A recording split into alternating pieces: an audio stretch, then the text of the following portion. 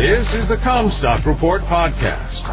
We are strong advocates for the American family farm and your top source for the agriculture markets. And now, here's your host, David Cruz. This is David Cruz with the Comstock Report. Home again, Jiggity Jade. My wife and I have returned from a 10-day-long trek of exploration at the behest and planning of our 11-year-old granddaughter. We are offering our 10-year-old grandchildren a trip to any state in the lower 48 with us. Our granddaughter, now 11 because of the delay from COVID, chose to explore Pennsylvania. She had traveled across it with her dad when taking our older granddaughter to grad school in New York and thought the state was beautiful.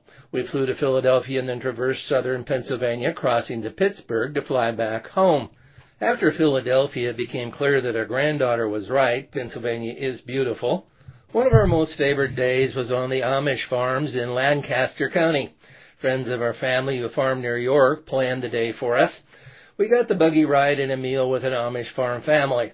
They do not farm how we do, but they get it done. Amish farms are by and away idyllic, looking like oil paintings. The typical Amish farm is a dairy farm with 50 or fewer cows and 70 acres, split between corn, soybeans, alfalfa, barley, double crop to soybeans, and tobacco as their cash crop. The crop condition there was excellent. They prosper because they work together and are creatively industrious. I loved the homemade beef jerky, and peaches were in season. The Amish essentially branded themselves in marketing. They were making hay, which brought back memories of my early days on the farm. I was the guy who put the square bales from the rack onto the elevator into the barn. Now to the markets. Technically, I see 5-wave declines having completed in corn and soybeans at recent lows. 5-wave moves typically finish something important. These are bull markets which have cleaned themselves up. In particular, I am bullish soybeans.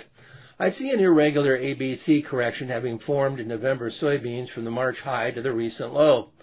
What I expect, at the very least, large retracement rallies in corn and wheat. I think the potential for new highs exists in soybeans. I still think that the crop insurance guaranteed price deviation study target for $17.16 for November soybeans is in play. Upside chart gaps left Monday at 589.5 in December corn and 1358.25 in November soybeans will be the likely support area on a correction, providing entry for new longs if tested. If the market now moves to trap shorts, there will be little correction. Fundamentally, there are some good crops in the heart of the Corn Belt, but they are not made. Here in northwest Iowa, we got through the heat with a prior couple good rains, but in the 10 days of extreme heat that followed, we got 3 rains, each 2/100ths of an inch for 6/100ths total. Cooler temperatures have delivered a breather sustained by subsoil moisture reserves, but if the heat comes back as forecast next week, our crop condition will go south, and the odds of yields matching last year would go with it. Market bears seem to think that there's 1 to 2 bushel per acre yield risk for U.S. corn off of the 177 bushel per acre USDA yield. I think that we have gotten spoiled by crop-saving August weather in recent years, and this August the weather may be the opposite. The 90-day SOI is still 13.29, solid La Nina.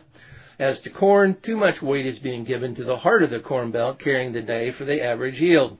Typically, peripheral states individually do not drag down the national average yield, but this year the collective subtraction could do so.